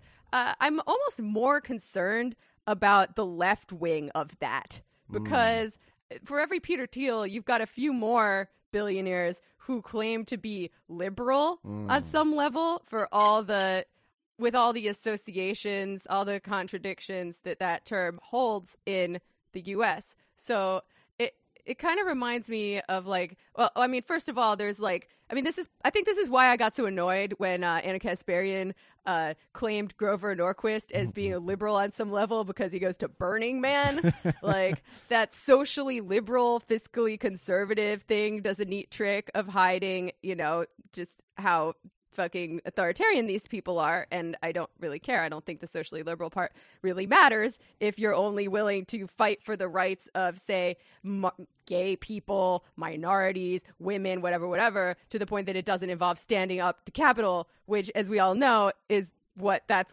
actually going to take if you actually want to protect people's rights. But like, even during the Obama years, like a lot of Hillary Clinton's rhetoric is all about entrepreneurship, and it's almost kind of magical the way they think that value can be created, and you could just like put the 99% into the 1% and then everyone will be a billionaire and everyone will be happy.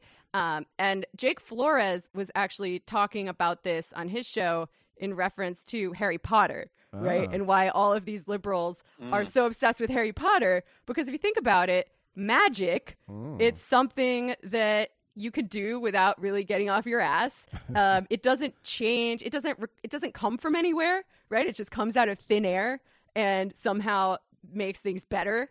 But you don't actually have to change anything else in the world. It doesn't have to come from somewhere. Whereas, if you believe Marx, like, it does have to come from somewhere. Am I making sense? Yeah. We went there to the Harry Obama Potter. Sorry. And Cass Sunstein are like great examples of, if we'd had a Hillary Clinton administration, we'd be talking about this, instead of, fascist street violence and all like concentration camps and all of the stuff that we've got to confront now, because, like Obama and his administration were so tight with Silicon Valley. As far as, Cass Sunstein goes, he was very much promoting a kind of authoritarianism, a managed society using digital tools with like a technocratic elite kind of nudging people where they needed to go, right, to serve basically the interests of capital. We don't have to worry about that as much now, I think, because I'm not an accelerationist, but we got the accelerationist timeline, right? We're all accelerationists now. yeah, whether we like it or not. So, instead we're confronting, like, I think something that is much scarier, and it's amazing how many Silicon Valley investor types have discovered their love of China.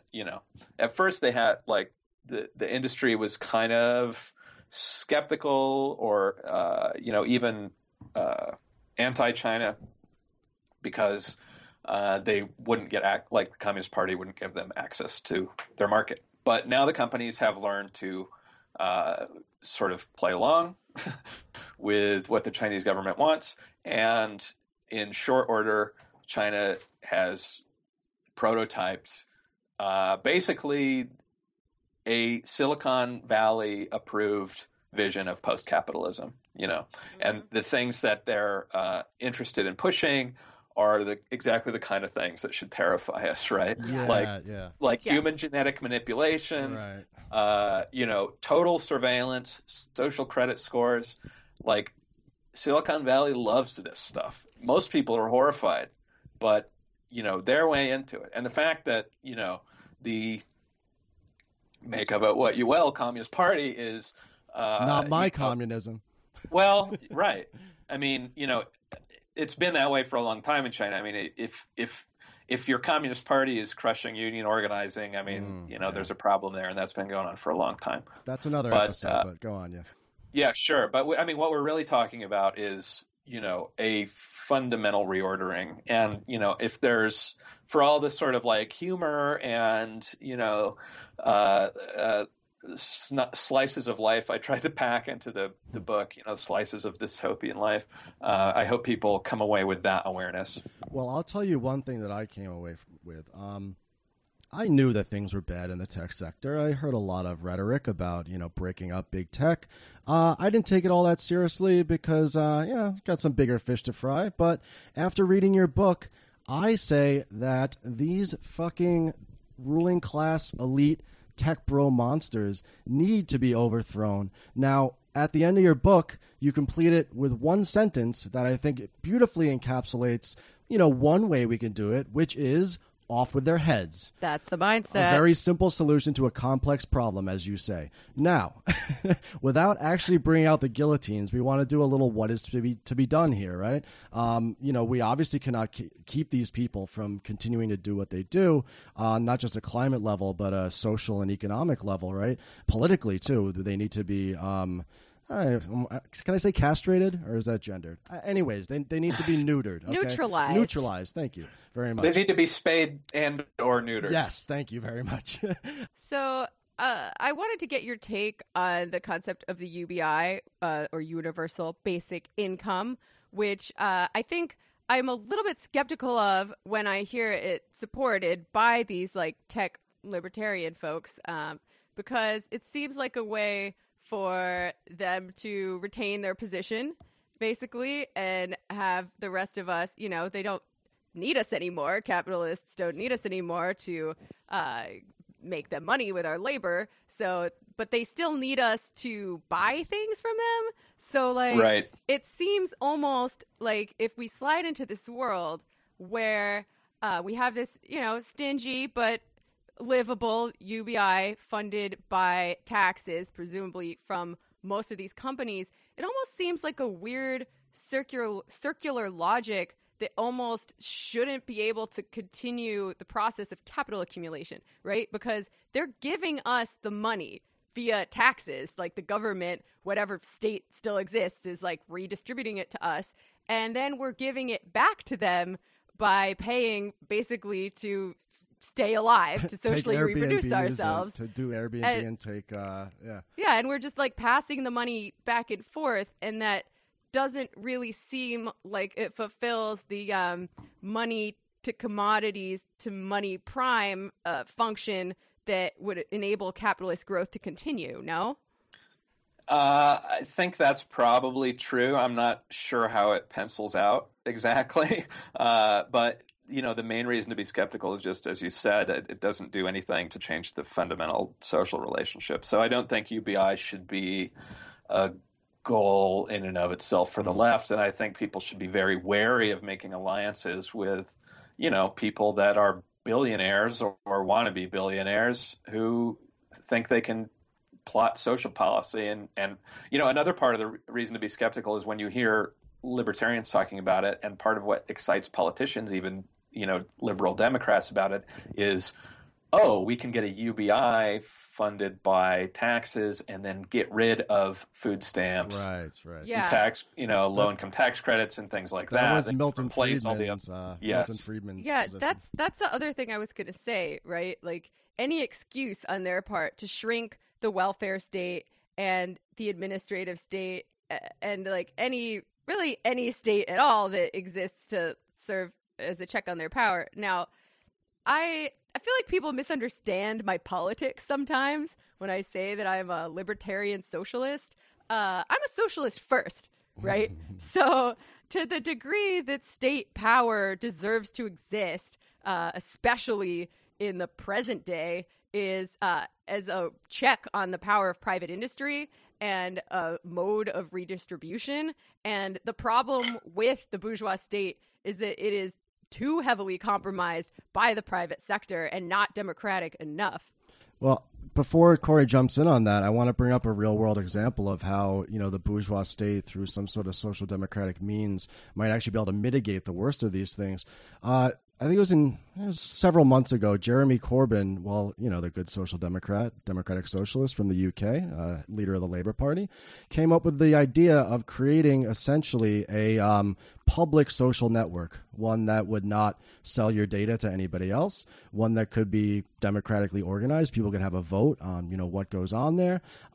France actually had a nationalized internet system called Minitel that started in the 80s and lasted all the way up, I think, until 2012 or something like that. So do you think, Corey, that there's maybe a way for the power of big tech to be confronted with the use of state power, breaking them up and perhaps potentially nationalizing them for the common good?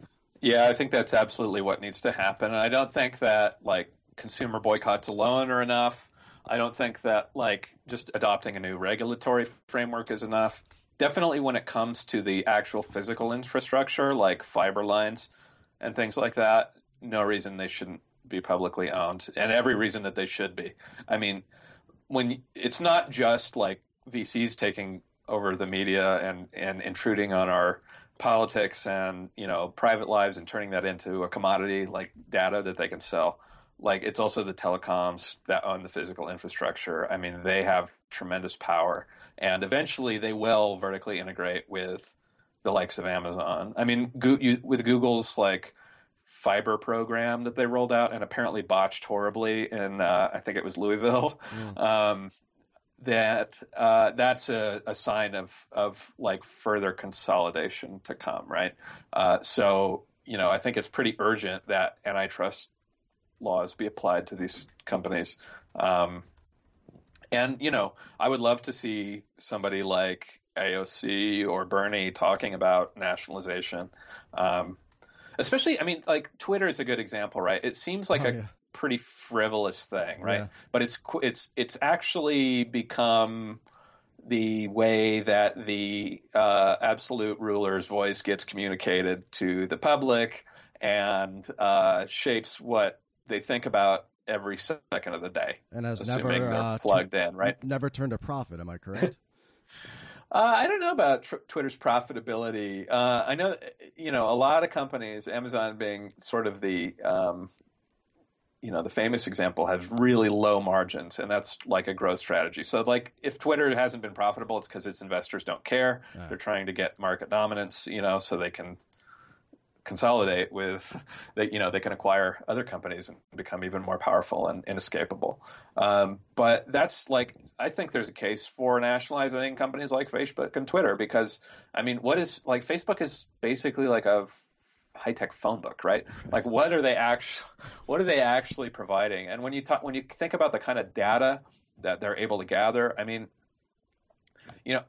like even Google too, like sort of phone book library-like service, right? Google competes not just with other kinds of media, but with libraries. And there's a lot, I think, indexing like the Dewey Decimal System is some ways better than like a search engine, right? Anyway, let's just say that there's a utility to these services. Let's take that for granted. People do use them because they get some benefit out of it.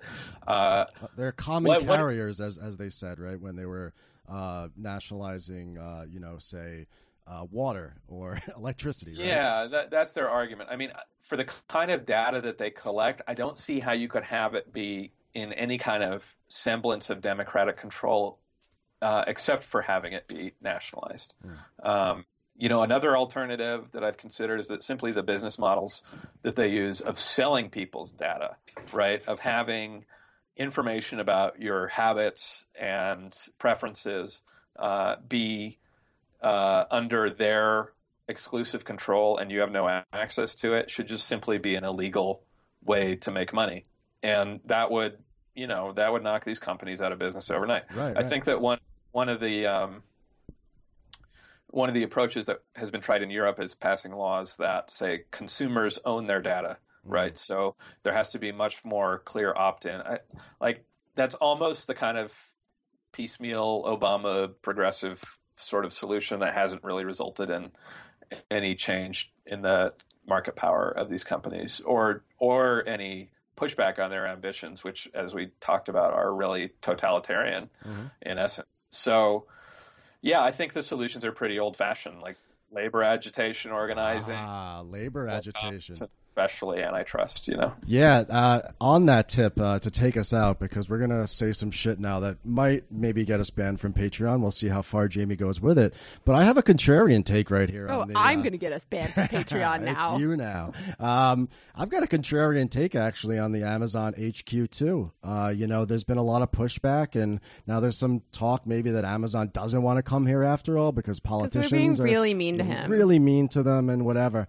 It might be worth the $3 billion in subsidies for Amazon to come into our union town, right, and think that they can do to New York City what they've done elsewhere, solely because of the fact that you've got a lot of pissed off working class New Yorkers that are either part of trade unions or come from families with trade unions.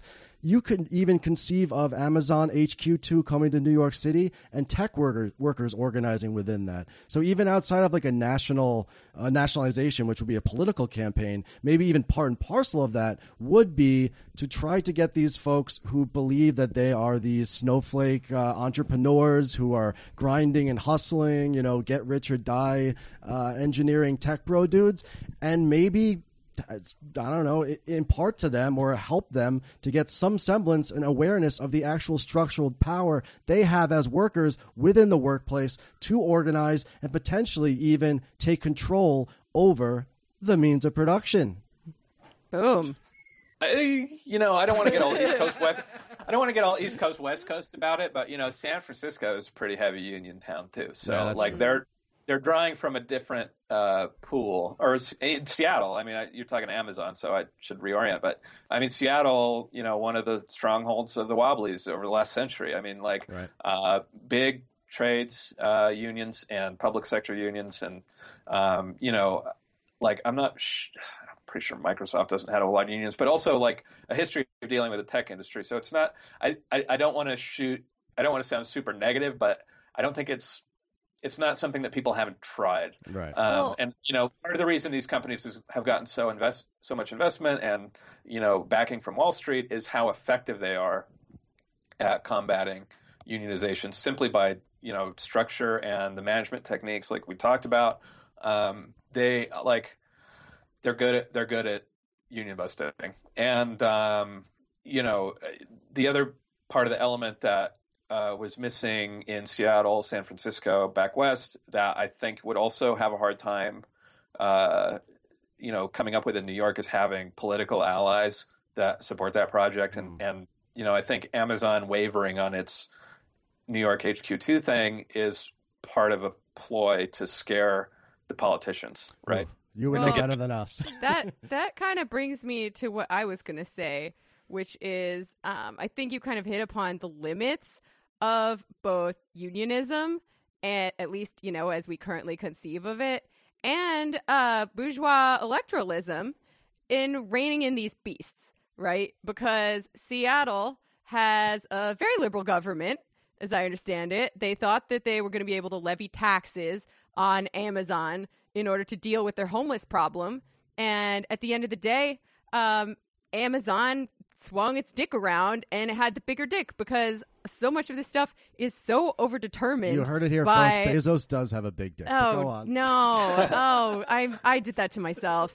But so much of this is so overdetermined, not only by the oligarchs who have most of the money and most of the power, but the market itself, right? So they actually couldn't do it. They blinked. The labor unions also couldn't do it. So I think that kind of points to the kinds of solutions that we're going to need down the road are going to be more drastic than that. And I know I sound like a broken fucking record, but I don't know how the capitalist mode of production can continue and still folks like Elizabeth Warren and Bernie Sanders think we can set the clock back to the golden age of capitalism and bring back Keynesian economics.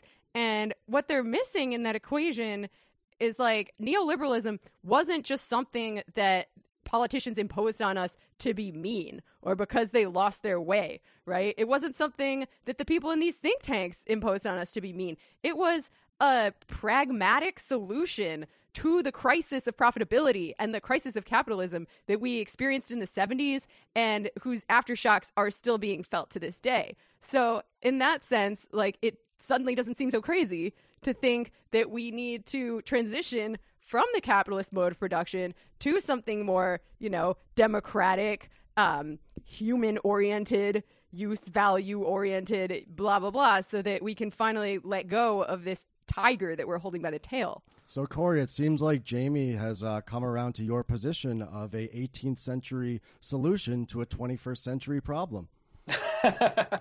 Yeah, I think if you can keep the headquarters from being built, then what are they going to do? So how serious are you with off with their heads? That's the ultimate question. Well, look, I've gotten this question at readings and stuff, and you're in a safe space here, but go ahead. Yeah, well, look, I grew up pretty much in a middle class transitioning to underclass sort of environment, rural trailer park kind of childhood. And I feel like rich people have been trying to kill me my entire life.